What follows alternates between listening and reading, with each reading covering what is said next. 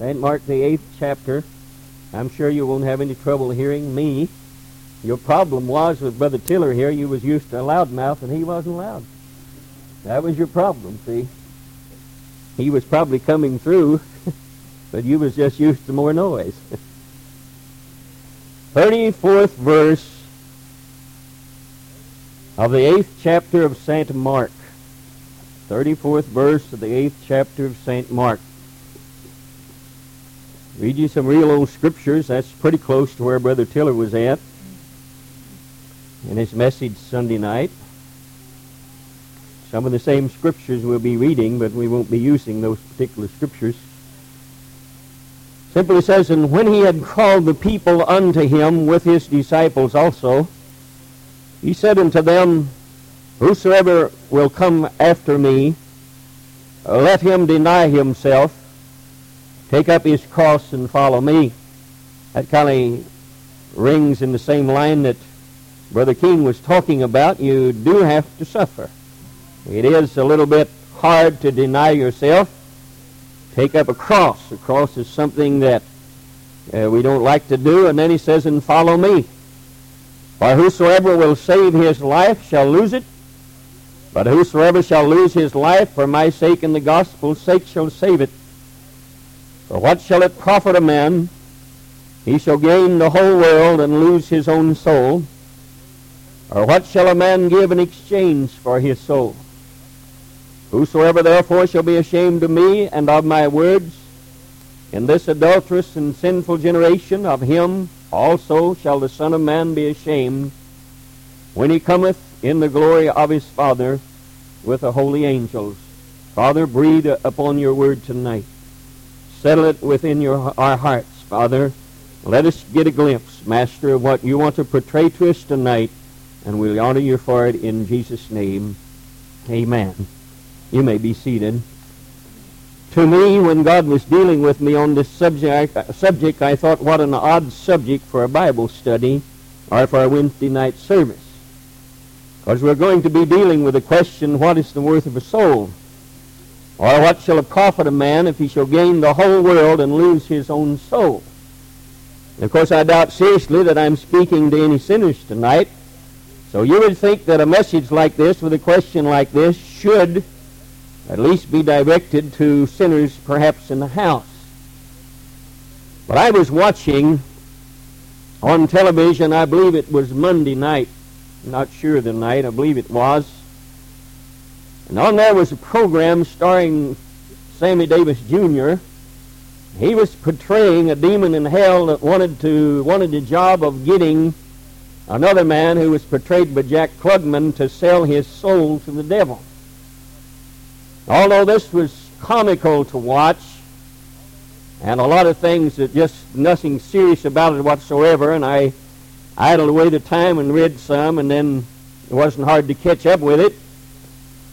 But in spite of that, something troubled me. I'm not used to being troubled by programs. I can watch any of them. My wife don't like to watch certain ones. She don't like the scary type and some of the serious type and some of the type where there's rape and murder and what have you. But television programs rarely ever trouble me at all. I realize that they're fiction. I realize that there's probably a lot of truth in them, but they don't bother me. But something troubled me the rest of the night. I slept fitfully, and something continued to trouble me the day after. And what was it? I kept asking myself, what is it about this that is causing me so many problems? Why is it disturbing my sleep? Why is it disturbing me? Why am I allowing this program, which is really, in about 5 minutes you could tell it, just a man or supposedly a demon in hell wanting to get the job of causing somebody else to sell his soul to the devil. And a lot of laughs and what have you went with it. And then it struck me, though this was a comedy, though this was a make-believe, it struck home a truth in my heart. I hope tonight in yours, one that's hard to accept, but nevertheless a truth. It simply spoke to me that we as Christians take lightly our soul and the soul of others. Church has become a playground or a habit or a happenstance instead of a learning center and a birthing center. And somehow we don't seem to, and I think perhaps we may feel we do. I did. And perhaps we may feel as if we're taking seriously the ploys of Satan to get a person to sell their soul. And I don't believe we take seriously the finality of it when the deal is made when they do. What shall it profit a man if he gain the whole world and lose his own soul? Or what would a man give in exchange for his soul? What is there that could purchase a lost soul? Tonight, that question, I would like for it to ring in your heart, and I pray to God that some way I can reach into your heart as God reached into mine, and maybe cause you to have a new vision on what the salvation of a soul actually means, and what a wonderful privilege it is tonight that yours has been saved by the precious blood of the Lamb, and what a serious thing it is if you could be tricked by the powers of hell and lose it. Not long after that, I read about a famous Asiatic warrior, pronounced his name Saladin. After conquering and establishing himself as the Sultan of Egypt and of Syria, taking town after town without number, this man retook Jerusalem from the hands of the Crusaders, and certainly was a great man, but he had to, in the final analysis, yield his soul to a still greater and mightier conqueror than his, death. There came a time when his soul was required of him. This man, as the story goes, had had the chance of being introduced to Christianity. He had been told about the Lord Jesus Christ, the saving grace of God, introduced to what everlasting and eternal life is.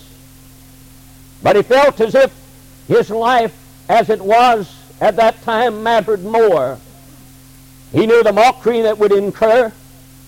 He knew a lot of the things that he was going to have to give up, the power that he was going to have to relinquish, and he just could not see himself giving over his rulership, giving up his authority, giving up the pride that the Muslims had in him at that time, seemingly for his soul. The story goes on to say, and it is his true story, that a few moments before he was called upon to breathe his last, this hero of the Third Crusade ordered his captain to hang on the point of his lance that had killed so many people, that had made him a great warrior, that had caused people to look up to him, and that had brutalized so many people and made widows out of so many ladies. Had him to hang on the end of this lance that had took a lot of lives, the shroud that he was going to be buried in. And as that captain of his held up that lance with the shroud he was going to be buried in, this man rose up, and these were his last words. Look, soldiers, look, people that I have conquered, look, everyone here is Salander the Great, the conqueror, the emperor, and this that you see hanging on the end of my lance is all of his glory that he's going to be able to take with him. And something stirred over in my heart and made me realize tonight all the honor and the riches of this world, all the bodily pleasures and gratifications that we hold and esteem highly, all the earthly fame, fortune, and greatness are reduced by death to the casket and to the clothes that we are buried in. It all boils down again to the question, what would a man give in exchange for his soul? And it still cries out, for some reason God ordained it for us to be challenged by that question tonight. For what shall it profit a man if he shall gain the whole world and lose his own soul? Tonight, if you will allow me a little time as I take my time, let's get the full force of this question. Let's for one time at least face up to the fact that this is not fantasy we're living in. This is a world filled with sin and degradation, and there's an adversary out to conquer our very soul and destroy it. This is not fiction. This is not something in a dream world. This is a reality. And the words that Jesus Christ spoke there in Mark 10 is still a reality, and the question is so real to our life and so pertinent to us tonight. Is there anything worth a soul? I think perhaps we know the answer in a sense. But let's ask ourselves, what will it profit a man if he gain the whole world and lose his own soul? What shall it profit him if he gratifies some vile lust and lose his own soul? What will it profit him if he drinks the intoxicating drinks of pleasure and lose his own soul? What profits an individual if he shoots up in his veins that dope and lose his own soul?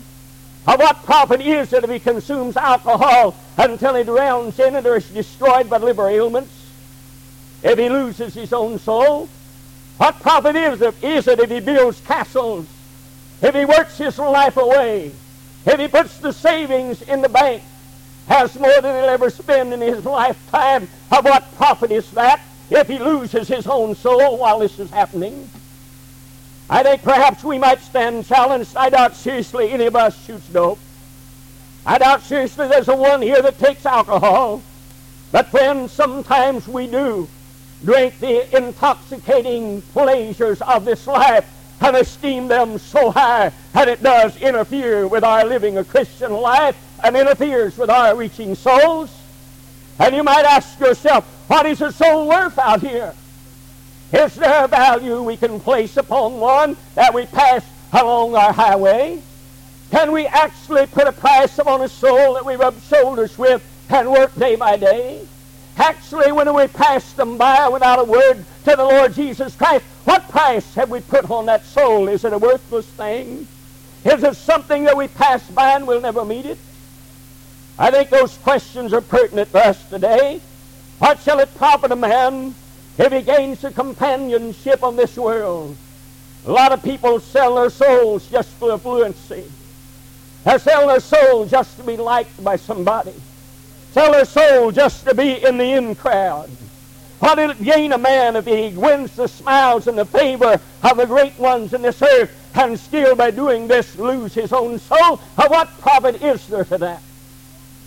And what profit is it, we having found the salvation of our souls, having felt the precious blood of the Lord Jesus Christ come down one day and wash us from our filthy self and clean us up and set us on the solidity of the solid rock? And we can stand and testify and lift our hands to glory and feel the presence of God. At what profit it is this to us if we gain no soul for anybody else or anybody else's soul? What value is the soul to us tonight? Now you've got to remember, and this hit home to me, I could turn off the television, go to sleep and say this is just a little funny thing. But friend, in the final analysis, it's a reality. Although this man was an actor, there are demon forces of hell that shoot darts and plague his soul and try to find it in its weakest moment to destroy it. Try to find man when everything has gone wrong, when sickness perhaps and his health is gone and his money is gone and all of this, and he's down in his weakest moment. There is a demon force that comes in and says, if you'll sell your soul to me, things will be different. I don't know whether you realize it or not, but a lot of people have, and a lot of things are different. I've seen individuals that's knowing God. They've had trials, they've had troubles, they've had pitfalls, and they've had snares. But they still, in spite of all of that, had their soul in the reasoning of Almighty God's hands. And then I've watched them. I have one particular individual in mind, which is an acquaintance or an uncle of my wife's. And at his weakest moment, powers of hell shot a dart in his soul, found him, and said, if you'll just turn away from your God, you'll just get away from this, that you're living this type of religion, if you'll just some way lose that and become intoxicated with other things, you'll find favor with other individuals, and things will turn around for you. And this man did. I doubt seriously that he ever thought that he was selling his soul for a mess of pottage, but he was.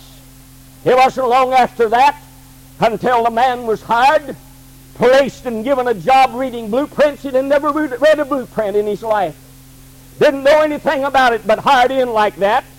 An individual next to him was a good blueprint reader. Found out he couldn't read them. Instead of telling on him, took him under his wing. And the first thing you know, this man, which a month before was suffering under the oppressive heel of the devil, had now rid himself of all of these things seemingly. And he was a man making money. He's still a man making money, but at the expense of his soul, of his son's soul, and of his wife's soul, and also of his relative's soul. What is a soul worth tonight? Am I reaching you? I wish I am. I hope I'm some way reaching into your heart and into your soul to make you realize that the devil will catch you at your weakest moment. I remember the time when I lay ill with a heart attack for 8 years. I never was under such attack in my life. To give it up, he says. And he came in the form of ministers. He came in the form of saints. He came in the form of a well-wisher. And he said, give it up. If some way you'll just give it up, he was saying in essence, then things will be easier for you. And you don't know at the time. And I just wanted to lay it down and say, God, if this is what it is, then I don't want any part of it. Had something stirred in the inner course of my soul. And that question rang out, what's my soul worth? Friend, it's worth more to me than any sorrow. It's worth more to me than any riches or worldly acclaim or intellect. And it's my life. Hallelujah. There's nothing outside of that. And then my soul, of course, was important. But some way the importance of our own soul can never be reached until we feel the importance of other souls around us. That's doomed. That has no chance. That's felt the fiery darts of the enemy and felt the oppressing blows of Satan. And the demonic forces of hell is out to get him to sell his soul for a little bit of nothing. The pleasures of this world. That's the question that we need to ask ourselves. What shall it profit a man if he gain the whole world and lose his own soul? Who can answer questions like this? I think perhaps if we some way tonight could project our thinking and can tune our ears in for what the Bible calls the great white throne judgment and realize this is not a fantasy, this is not a fairy tale, that there is an actual judgment awaiting, and some way if we could some way advance our thinking and tune our ears to the noise that's being made there, we're going to hear those that's cast into outer darkness. Hear the voice of the Master. It's going to happen one of these days. As he says, depart from me, ye workers of iniquity, I never knew you. Now, I don't know if you realize what that's saying or not, but God is actually saying, I've never at any time had an intimate relationship with you. I've said it before and I want to say it again. No in the Bible doesn't mean what no in our English language means. No in the Bible means intimacy with somebody. You'll check out through your Bible, Old Testament, New alike, when it says, and Jacob knew his wife, Isaac knew his wife, Adam knew his wife. In other words, that was saying they had intimate relationships with their wife. And Jesus is saying to those professors of religion, those individuals that had a playground out of the reality of God, and he was saying to them, I never had any time had an intimate relationship with you. All I ever knew was the shallowness of what you had for me and what I had for you. And he's saying to them, depart from me, ye workers of iniquity, I never knew you. And he cast them out into outer darkness. I'm sure if we could stand there with our imagination tonight, we'll hear the cries of them as they ascend into the blackness of that abyss, and ask them the question, what would a man give in exchange for his soul? Or say, what would it profit a man if he gained the whole world and lose his own soul? I'm sure you would hear voice after voice crying out, nothing, nothing, nothing. There is no profit whatsoever. Worldly acclaim might have came, but now it's gone. Greed might have furnished us many advantages, might have made us a good bank account, but in death it means nothing. We might have amassed a fortune, or we might not have. Friend, but we know our source. And once death comes, that's all. As far as worldly acclaim is concerned, or material things is concerned. But friend, when a child of God that has known God, that has laid it on the line and told the devil, it's God and nothing but God, regardless of what you do to me, says Job, though he slay me, yet I'll trust him. And lay it on the line when the last breath leaves our body, we have salvaged our soul for an eternity with Almighty God, and nothing else matters. It becomes a serious thing when you view it in the vein of those analyses.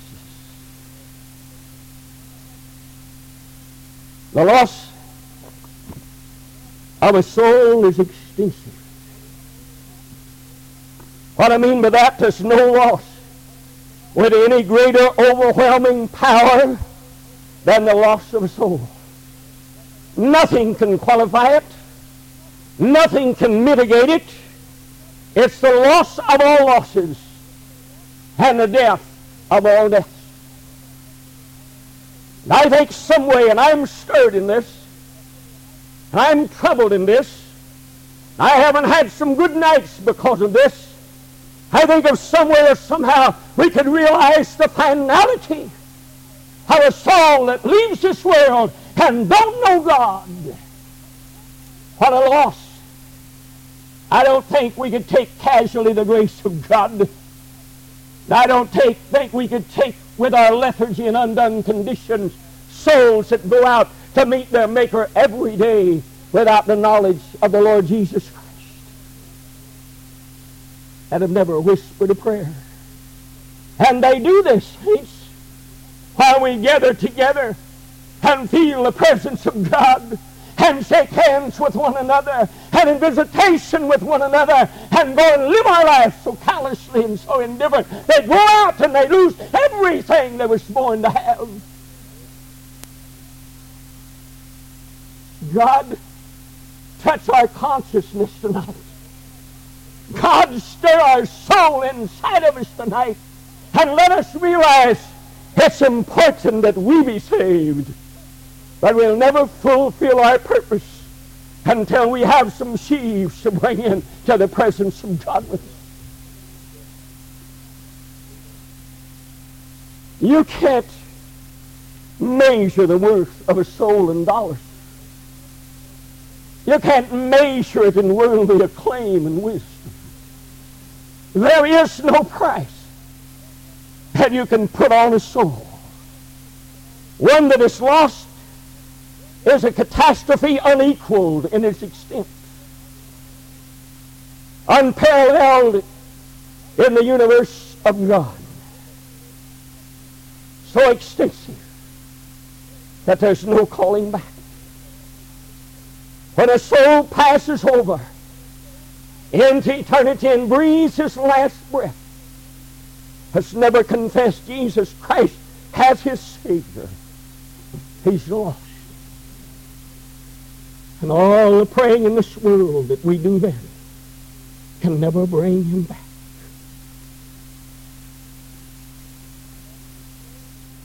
The loss of a soul is a loss without compensation. I read not long ago about a great fire in London that consumed 600 streets, burnt them up, 13,000 dwelling places and 90 churches. And yet out of this calamity was a blessing. As the city was rebuilt better than ever before, houses was rebuilt better than ever before, and churches greater than ever before, having better sanitary systems that ended the plague that was ruining England at that time. They was compensated for their loss, as great as it was. When a man loses his eyesight, he's compensated with that. He doesn't get it back, but there's compensation in that, as so much that his hearing becomes more acute, takes over the position of his eyes. When a deaf mute is compensated also, when he loses those things, his sight becomes quickened. And there's something compensating about it. And if a man is both blind and dumb, he's compensated with a more sensitive touch. But the loss of a soul, there's no compensation for the loss of a soul. Nothing can counteract this, and nothing can make amends for it.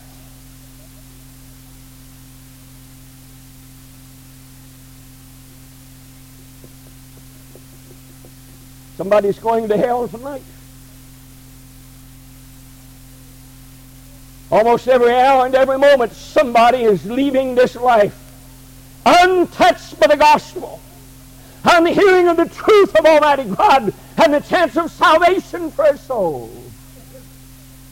Somebody has never been touched by a righteous life. They've been touched by a lot of words, by a lot of talk in Christian lives, but somewhere, somehow, a life has failed to be lived in a manner that would touch a soul. And that soul leaves this world untouched by the majesty from on high. Cry as we might, weep as we might, disappointment floods our soul, and bitterness within. There's nothing we can do to compensate for a soul. It's gone.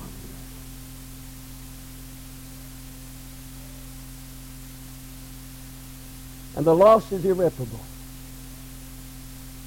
You can't repair or make a recompense for a lost soul.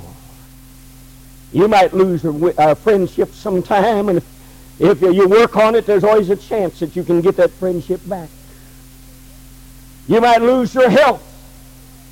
At some time, with proper treatment, you'll have a chance of getting that back. Or you may lose your property, and always there's a chance and you'll get that back. But there's no repair for a broken soul. There's nothing that can take the place of a loss of a soul. That loss is final. No recompense. Can't be retrieved. It can't be recalled. It is final. And probably the most fearful words in our English language comes true right then. When a soul leaves the world and says the harvest is past, the summer is ended, and we are not saved. When I am forced by God to stand and look upon the human race and its calamity, the downfalls and sufferers of sin and oppression, and know that God had a remedy for it all, and know that the precious blood of the Lord Jesus Christ was shed for every man, woman, boy, or girl in this entire universe, and see the percentage of 9% of the whole universe finding salvation in God, it brings a challenge and a chill that runs up and down my spine. The reason it does is because I see parents losing children. Because somewhere or somehow it doesn't sink into our heart that now is the time of salvation. Now is the day that you win their soul. Now is the time of intercessory prayer and a righteous life and God above everything else. Not tomorrow, it's now. The greatest tragedy I've ever had in 30-some-odd years of ministry is watching individuals come into the house of God after their children have become teenagers or older and feeling their life changed and knowing what they've done, and yet seeing the life of their children go on just like it always did because it was a little late to change it.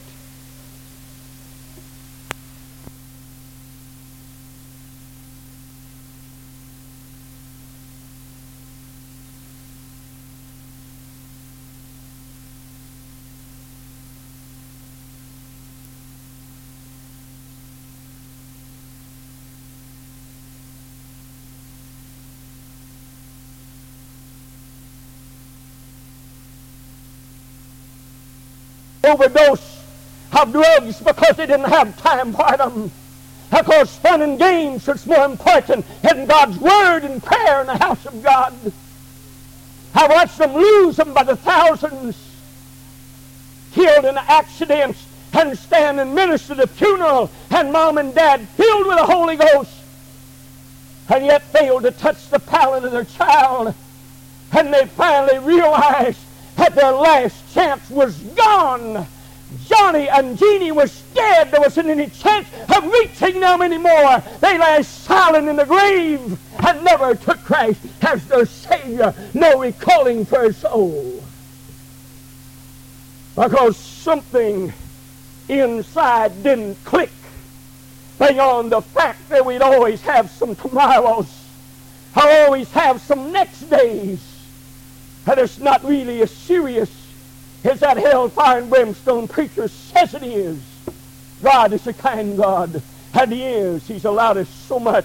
And he gave his blood in his life.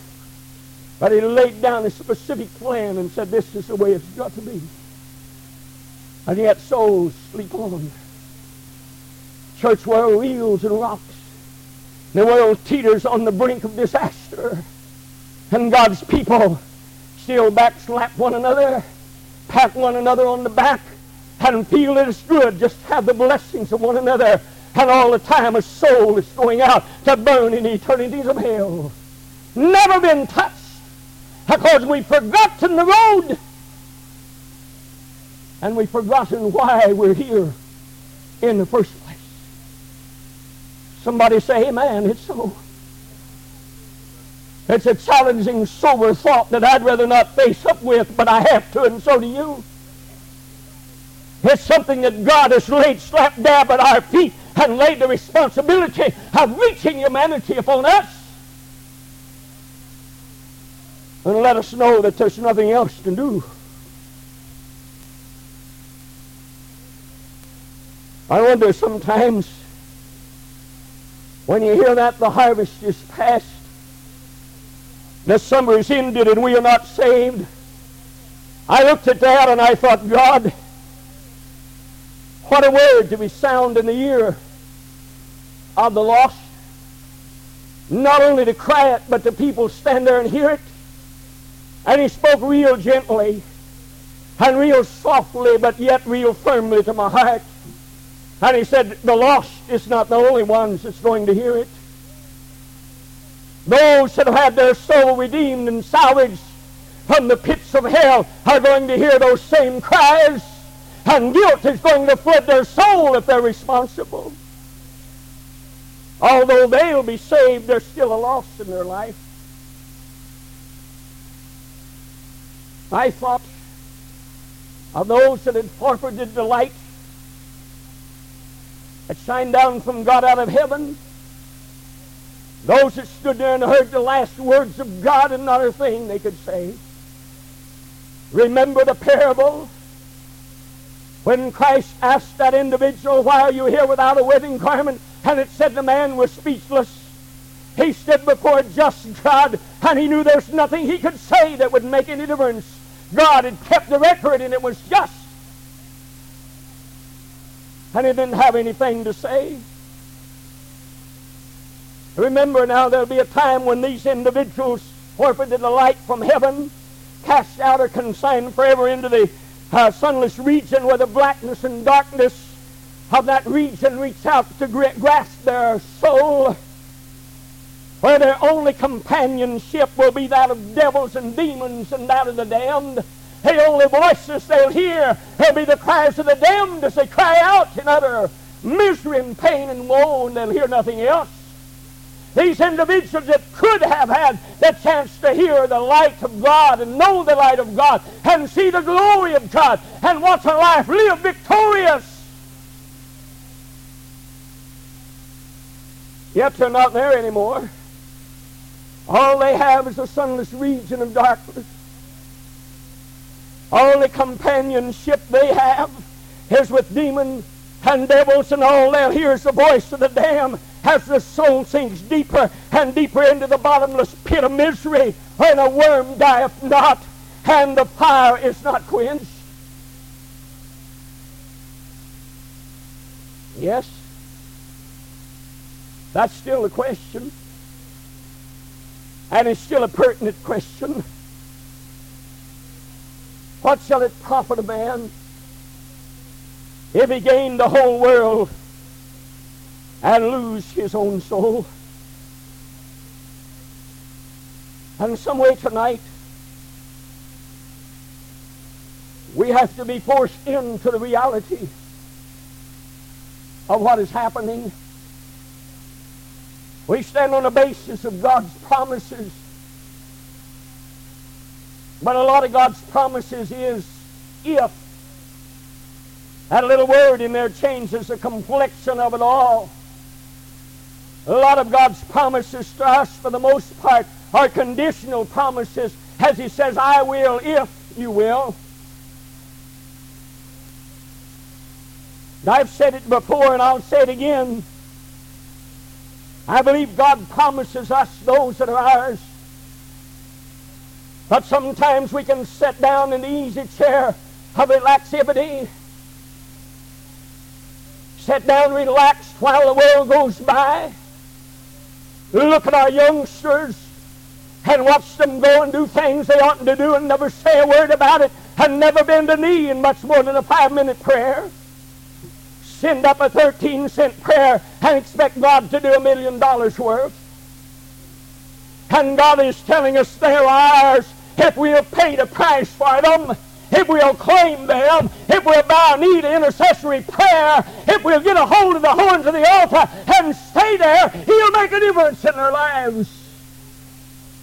But he cannot and he will not do it until some way the passivity of humanity passes away and the reality of what is happening enters into our heart and into our life. And we come to face with the reality that when it's lost, there's no retrieving it. There's no calling it back. There's no compensation for it. It's just gone.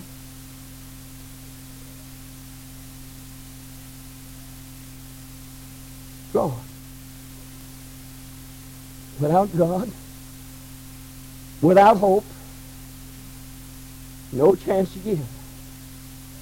The light of God's glorious beauty, saddest of all, not another chance to press them to our bosom, bow our knee continually, in spite of the opposition, grab hold of the horns of the altar, and claim their life. Not another opportunity to live an overcoming life, so overcoming that lives in sin could see it. Not another opportunity to witness. Harvest is past, and the summer is ended, and we are not saved. Now I know tonight that there's individuals here Let's live your life the best you can. And your children's still out there. I know that. I'm also aware that it would be easy to sit down and rest on the merits and laurels of yesterday and put them on their own. But if we do, they'll go to hell.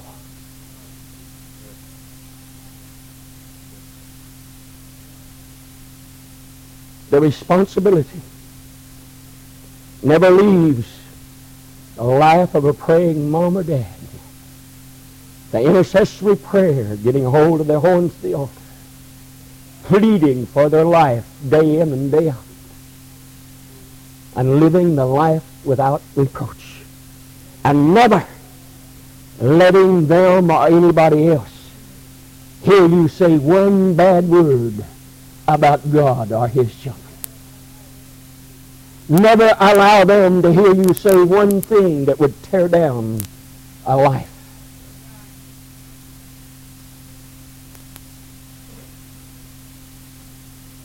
I don't think I'm done. Because something in here has touched my life. There's a change in my life, my attitude. And I'm one. Raised my children right, and all of them but one seem to be walking the right way. This one's going every way but the right way. And I know I've told my wife they know better. It's their life, they're going to have to live it. And it's easy just to sit down on those merits. But something struck a chord in my soul. I and my wife birthed this child and brought it into being. And if I can help it, no power of hell is going to destroy its soul.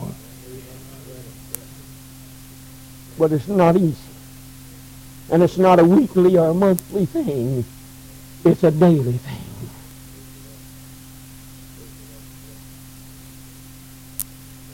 Daily prayer, daily correction, daily witness. You don't have to preach a sermon, but you do have to witness. And you don't have to worry about them getting tired of listening to you.